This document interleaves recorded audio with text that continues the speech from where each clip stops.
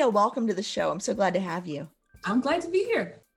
Thank you. So, I just want to jump right in. Can you tell us a little bit about your journey to the role you have now? Because you've sort of done a little bit of everything.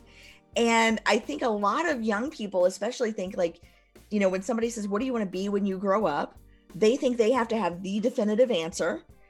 And I think your career journey is the perfect example of what happens in the real world. So can you tell us about that? Right, because you have your own plans and then you have when that actually meets reality. And so for me, I worked after college.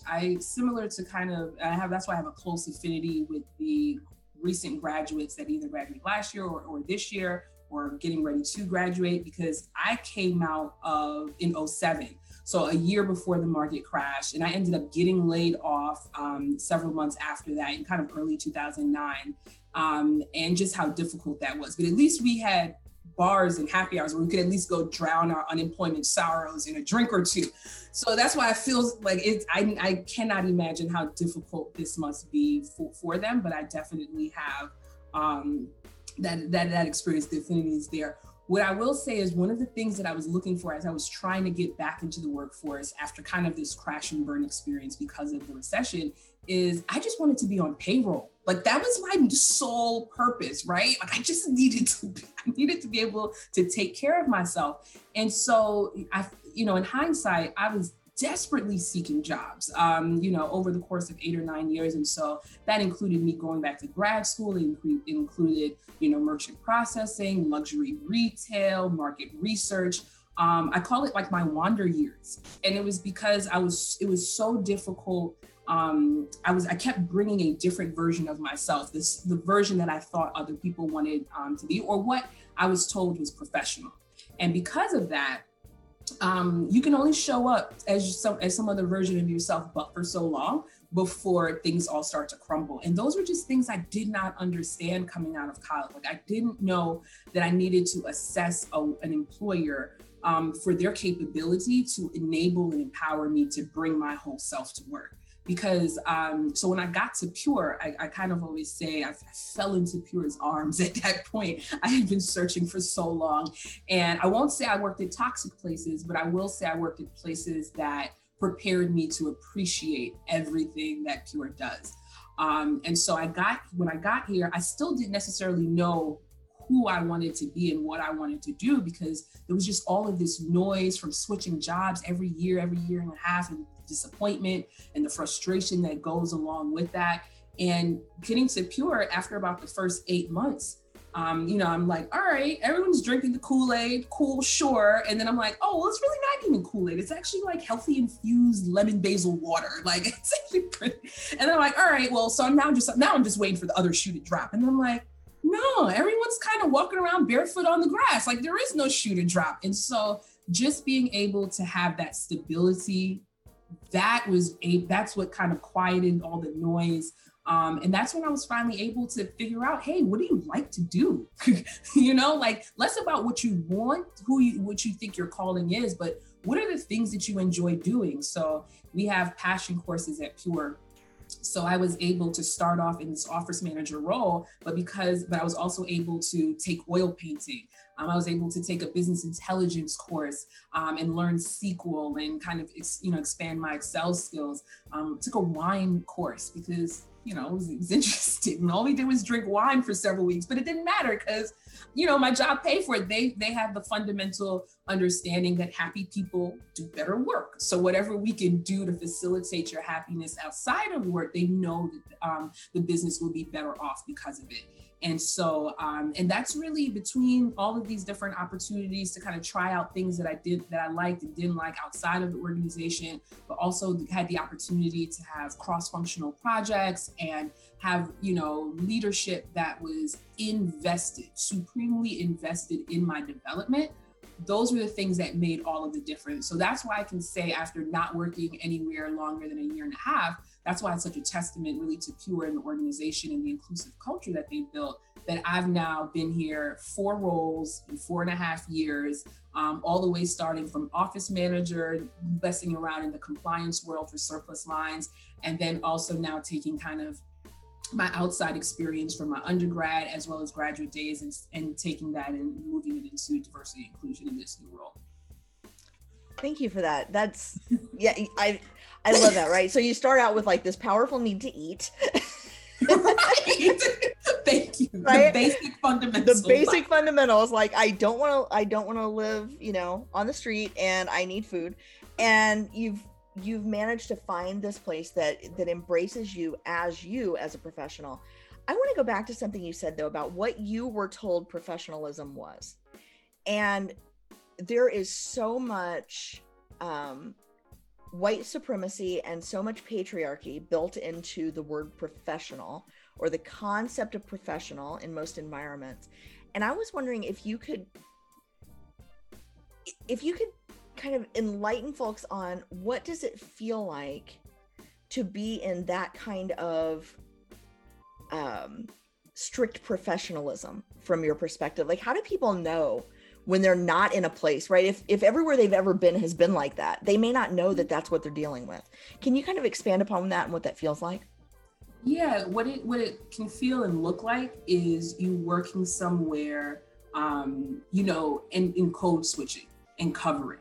So if you're having a conversation and the way I know, like sometimes like I'll have a joke in my head that I'm getting ready to like make a reference to, and then I'll say, oh no, the people I'm talking to, they've never seen or heard or anything like that. And then I'll just stop.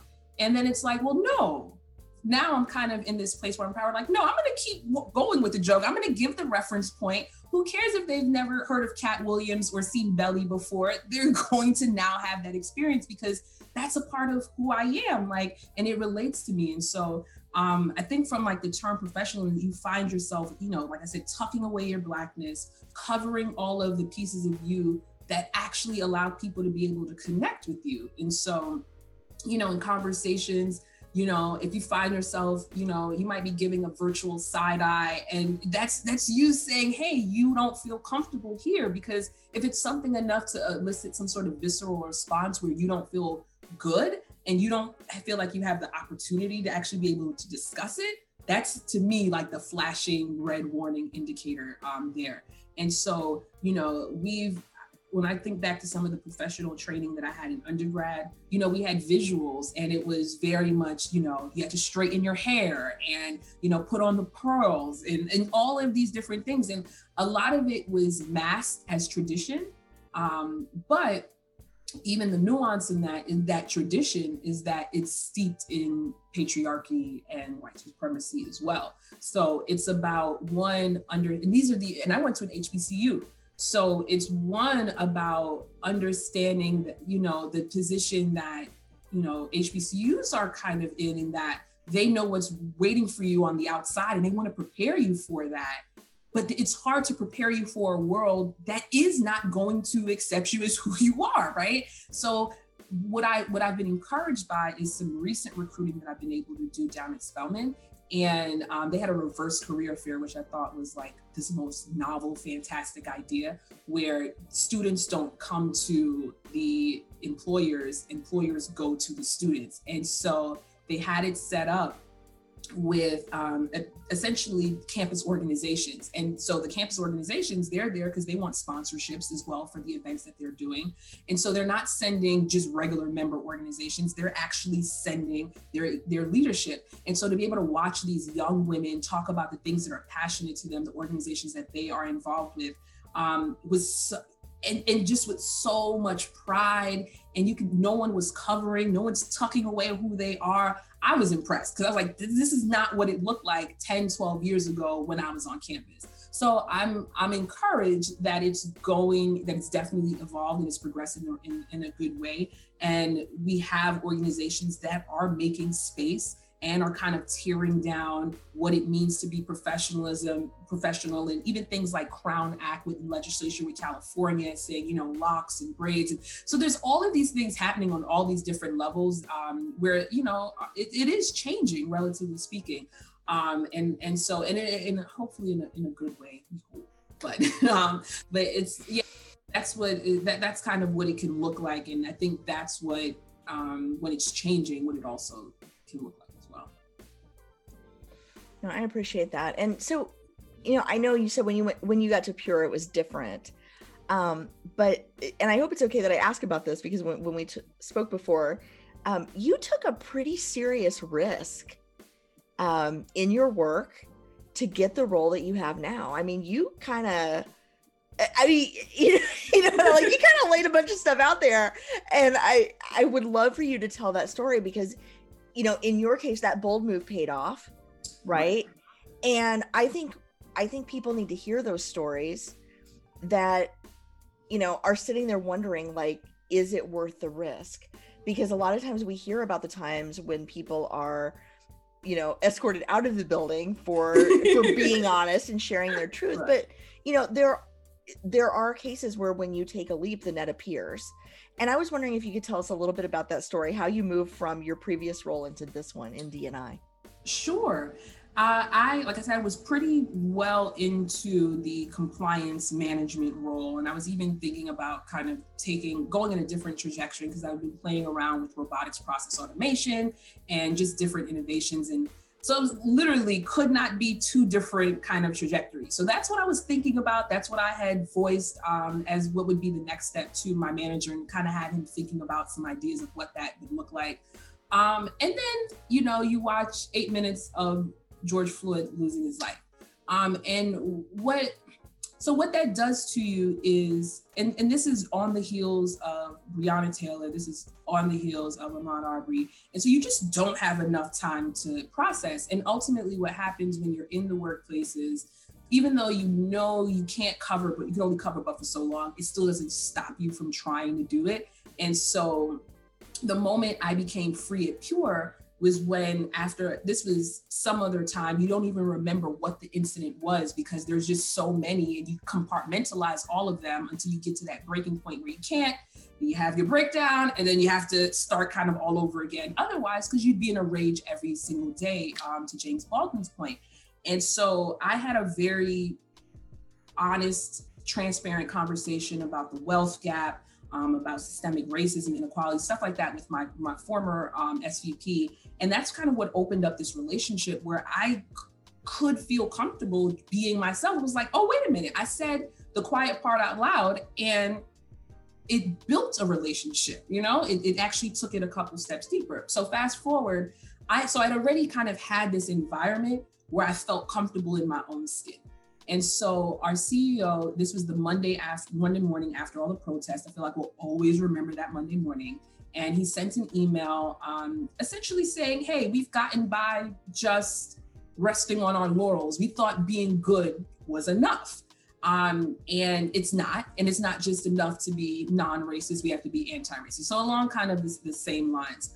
And so I had no intentions of responding to that email. None. I was like, oh, okay. It was nice that he gave a nod, like there was an acknowledgement, especially juxtaposed to my husband at the time, his CEO had just done an All Lives Matter post that very same morning. So even just within the same household, we're dealing with all these different dynamics. And so I got into a management meeting, and then something kind of just struck me within that meeting, being the only person of color, only manager on the Black manager on the team. And I said, you know what? I do have something to say. And so what was supposed to be, a paragraph or two turned into this like Aaliyah style 4-page letter. It took 2.5 hours before I knew it. And I think I read it to Nick first, and I was like, there's a possibility that my CEO could leave this email thinking I called him my oppressor. So there's a possibility. And I looked at Nick and I was like, are we okay with me being fired today? Like, are we okay with that? And he was just like, you can't, he was just like, look, you can't lose fighting for your truth. You can't lose standing in your truth. We're okay with you getting fired today. And so I pressed send. And then we went out, and we later that evening went to some protests, came back, had an email from my CEO, and had a call from my SVP of HR. And so obviously I didn't get fired. And what she told me was like, we got a lot of responses, from your colleagues, just really being excited about kind of, us taking a stand and acknowledging it. She was like, but then we got a couple of responses like yours that made us take a harder look at ourselves in the mirror, and kind of reevaluate what are our values and how are we living these values every day, not necessarily just performing them, but living them. So fast forward 2 weeks later, that's when I hear about the announcement of this new senior role for diversity inclusion. And I walked back and forth pacing in this very quaint condo, only to try to convince myself that it was not what I was supposed to do. But in all reality, it was what I was already doing. So I had already been working with, when I met our SVP of HR, I had already worked with her on some recruiting events down at Spelman and Morehouse, just because I was naturally interested. I was already reaching out to my colleagues who were going up for positions and connecting them with other people that I knew who maybe they didn't know because they didn't have cross-functional opportunities. I was already donating because we have employee donation matches, and we also have unlimited volunteer time off. So I was already taking time to go do big brother, big sister stuff with my little, because she's always in a play and it's always in the middle of the day. I don't understand that, but I don't have to worry about not being able to attend because I have, this flexibility. So it was kind of just like, no, you're already doing this. And relatively speaking, I think, the events from earlier this summer, wherever you were, you knew it just wasn't enough. And that's different for everyone, wherever you are, relatively speaking. But for me, my waking, non-working hours were dedicated to, this liberation of minorities. And I got to a space where I was like, no, my waking working hours also need to be dedicated to this as well. And so that's kind of how the opportunity, and I went through the process, put forth a really bold initiative because of Pure being the unique place that it is, where it's not kind of starting from scratch or ground zero. We kind of have the luxury of being able to put forth some really bold, audacious ideas. So for instance, on the give back front, sure, we already have an insurance foundation. We're already sending, money to different organizations along with people to volunteer in addition with that donation. How do we take it a step further? Well, giving back isn't just cutting checks.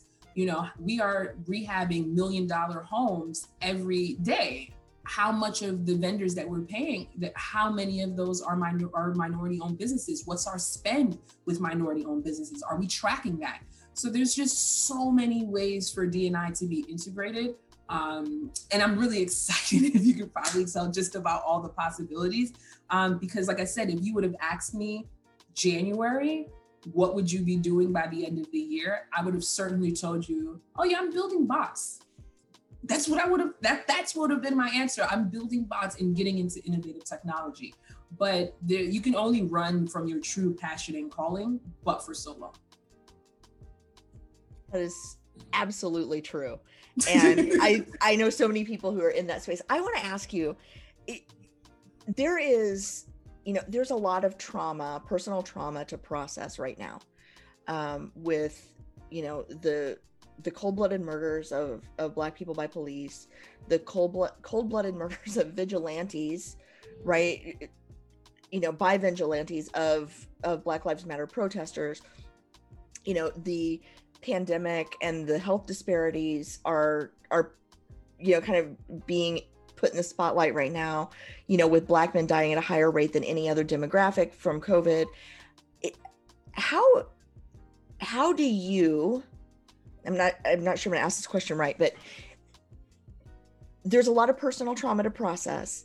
And I think some people use work as a way to escape from being in that space of dealing with the personal and collective trauma. How do you keep yourself whole when your work and your volunteer time and your personal life all exist within the space of, standing up to actively dismantling oppression? That's got to be exhausting.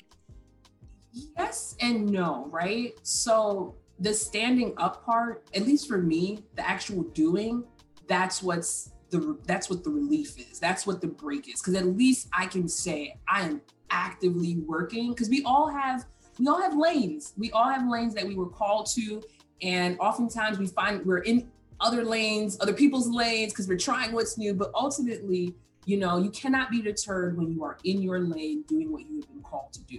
And so for me, I think what was difficult from a trauma standpoint, because you're not just dealing with your own personal trauma, but then you're also dealing with, trauma of your friends and family members who are also being affected by what's going on, but at different levels. So, and I mean, we see it, you named a couple examples, but I think what COVID is doing, and to some extent, our political climate is really shining a light and exacerbating the areas where we had issues already. Like, we wouldn't have to worry about socially distancing in elementary schools or middle schools if we had the recommended teacher to student ratio. It would already been, so all it's doing is highlighting what we have known has been issues across the board from a health standpoint, even from broadband internet access, half the country not being able to get online and be able to do schooling, which is why you see a pushback sometimes and why people want to be. So there's all these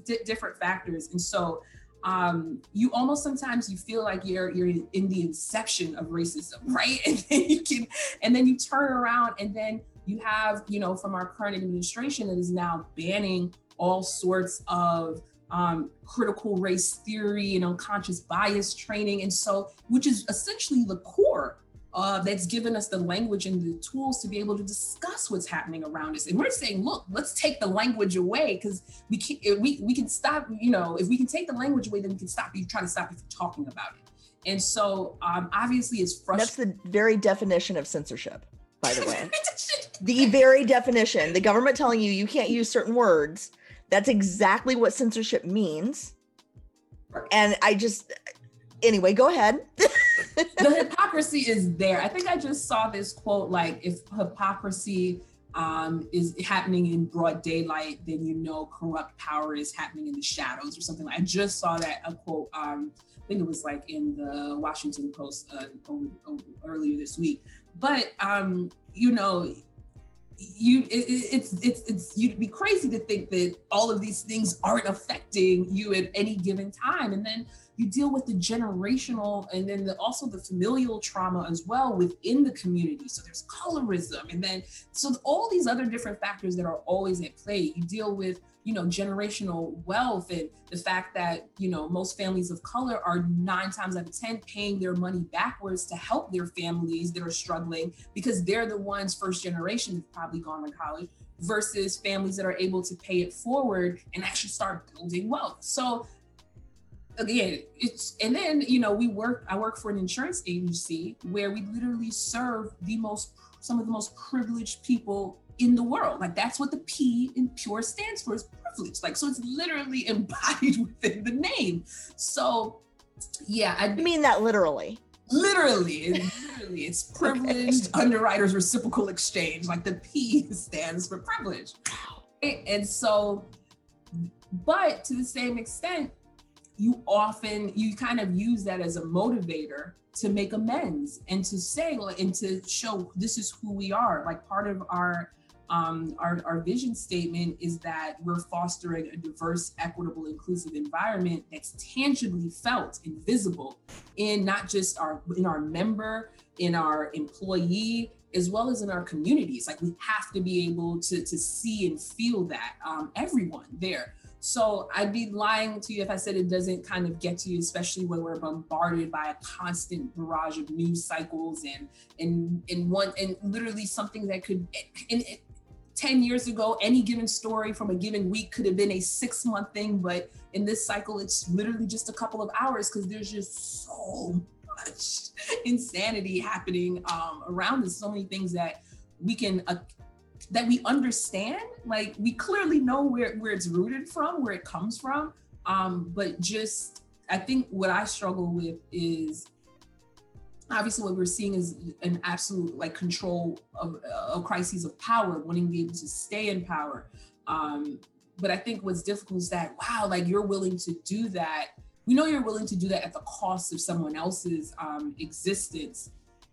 But the inability to see and acknowledge how the price that other communities are paying, the ability to acknowledge that, I think that's the most frustrating part, because now the gaslighting, that's where I draw the line. Like, we're not having conversations with you trying to gaslight me about what is happening and has been happening all around us. So to your question, I know I went all the way around the world and came back.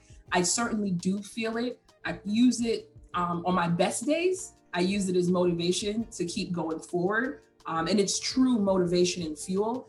And on the days where personally it's just tough to manage, gotta take a mental health day.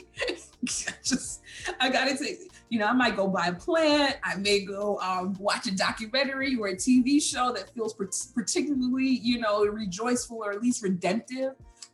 So I've been really enjoying Lovecraft Country that's been on, and just unpacking all of the nuances there. So yeah, I journaling every day, devotions, all sorts of things to really keep your emotional and mental and spiritual health, sound. Absolutely. And, I know some folks who, they feel like they can't get away from, right? What's like, it's like, I just need a break. And it's like, there's almost no place to go to get that break. And, when you're living it 24/7, personally and professionally, right? That's a lot. And I don't want to overlook that this work is particularly draining when you're fighting for yourself, right? When there's something almost, there's like this badge of honor given to allies, right? That like you do the minimum and everybody thinks you're great, right? And I've seen that, right? Because I've been mistaken for allies in different communities that I actually belong to. And, people, oh, you're doing such a great ally. And then they find out you're part of that group. And they're like, oh, okay, well, we're glad you're here. Yeah. Right? Like, yeah. Like, it's like all of a sudden you're not, you're like, nobody really, wants to hear it anymore. Once they realize like, oh, you're here for you. Oh, okay. Well, whatever. Yeah, you're supposed to be here. You're supposed to be here. Where else would you be? And so, I want to make sure that, I want to honor you for the work that you're doing, but also for the place from which you're doing it. Because I think right now is a really, it's a difficult time for everyone. It's especially difficult for Black women who, apparently, just are completely unprotected, right? If we look at the example of Breonna Taylor and others. And I'm just so grateful that you're here and that you're doing this work, and particularly that you're doing it in the most privileged, literally, part of the insurance industry, right? Which has historically been white dominated, male dominated, not, the insurance industry even has a history of, having insured people as property, yes, right? In the inception of our country. So I think this work is so important. I think where you are and what you're doing is remarkable and critical to moving us forward in so many ways as an industry and as a country and as a people. And I'm just so grateful for that. And thank you. Oh, thank you. And I appreciate you for providing platforms like this. You've been able to get, continue connections and folks that I've met through you and through the people that you have connected me to. All of that is greatly appreciated because, we're all, granted, we're in different, like I said, kind of going back to that idea of lanes, like we all kind of have our lane, our particular calling. And when someone can help you along your lane and vice versa, especially when we're all kind of working towards the same, critical goal, that makes it all the more enjoyable. For sure. Thank you. And for what it's worth, yeah, go ahead. No, and I was gonna say for what it's worth at Pure, will also, because I'm not sure I would have taken this position at very many other companies, but because you mentioned like that fight, and so yeah, I remember when I responded to my CEO that original time, like I said, like it's so important to be, acknowledged when you're just fighting for humanity. And so that fight is certainly happening outside of our kind of virtual walls. But I think what's helpful and crucial, and probably not even helpful, it's probably the underpinning of it, is that I don't have to fight within the organization. Like I don't have to make the case to anyone that, why we're doing anything. That is already a foregone conclusion. And I think I would have a really difficult time, if not wouldn't be able to work in an environment where I had to convince anyone that diversity, equity, and inclusion are landmarks that need to be embedded in our foundation. I don't think I'd be able to survive in that particular type of environment where I am now personally. Yeah, it's a different conversation when your CEO has said we need to be anti-racist instead of not racist, versus your CEO has said all lives matter, get over it. Right. It's two different. It's much different worlds. Yeah. Although I will say that I have talked to plenty of people whose CEOs have been in that former camp saying the right things, but when the rubber meets the road, that's not really where they are. And so I think it's wonderful that you work for a company with that kind of integrity that says it and means it and is willing to grow into what they see themselves as aspirationally. Certainly, it's huge. Certainly. That is huge. Can I ask you, Sophia, where do you go for community for your work? For my work. So we have, I remember this was when I was still in my previous role working out of our Roswell office. We had, I think at that time, because I was the first Black person, I was the first person of color in that office altogether. And that was the case for quite a bit of time. And then we had maybe like 3 Black women join over a period of time. And I think and so I obviously said, I spoke to them, I, was building a relationship. But I want to say around the 4th one, it's kind of like we almost got antsy, like, oh, let's take her out to lunch. And so I sent a message and like to just everyone in all the Black women in the office, like, hey, do you guys want to take, so-and-so out to lunch for today? And they're like, yeah. And so that informally became like our Black Girl Magic Chat. So it's like BGM. And so anytime someone else joined the office, we go right back, hey, join it, adding on so-and-so, who do you want? So I remember that Monday morning after the protest, before my CEO had sent an email or anything like that, I went on to that chat and I said, ladies, I was like, I don't know how you're feeling, but if it's similar to mine, it's pretty heavy. And if someone asks you what's wrong today, you tell them. Like, we don't, it's bad enough that we have to suffer. I was like, but gone are the days of suffering in silence. Like, people complained about that week, like, oh man, this was such an exhausting week. And I was like, oh, really? Like, my existence is exhausting. That's every week. Yeah. Yeah.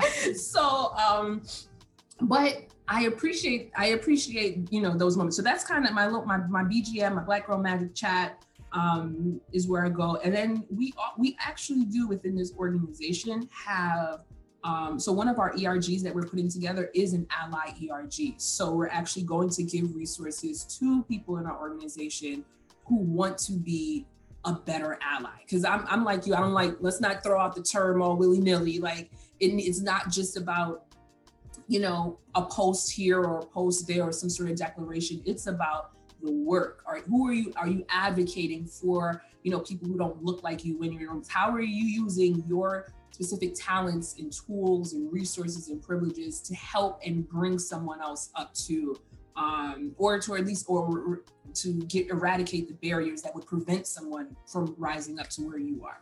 So I'm glad that I've been able to have really genuine relationships across the board, regardless of race, gender, socioeconomic status, just religion, what have you. Like, I've been able to have, and so I do feel like I have a community here at Pure. Like, there's some people that I only called just to talk about weird documentaries that I saw, like I just, like The Vow, I'm watching that, and that kind of has like my sweet spot of cults and corruption and financial, like that's like the best part of, like Wild Wild Country, like who can I talk? So I have like, I have my folks, so who do I want to talk about in Lovecraft or what we just saw this week? So it's great to be able to have a community at work. It's necessary, but it's also really important as well to have that community outside as well. Absolutely. Sophia, thank you so much for your time today. I am so grateful to know you and so grateful to have had you on the show. Oh, and I hope that folks will connect with you on LinkedIn. We'll make sure to put your LinkedIn link in the show notes so people can follow your career and all of the amazing things that you're doing at Pure and everything that you will do from here on out, which I just can't wait to see. Thank you. Thank you so much, Amy. I appreciate it. And if anything I can ever do, I'm here. Wonderful.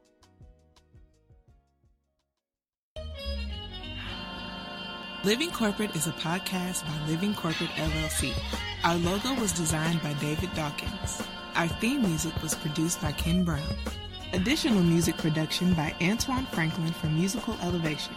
Post-production is handled by Jeremy Jackson. Got a topic suggestion? Email us at livingcorporatepodcast@gmail.com. You can find us online on Twitter, Facebook, Instagram, and living-corporate.com. Thanks for listening. Stay tuned.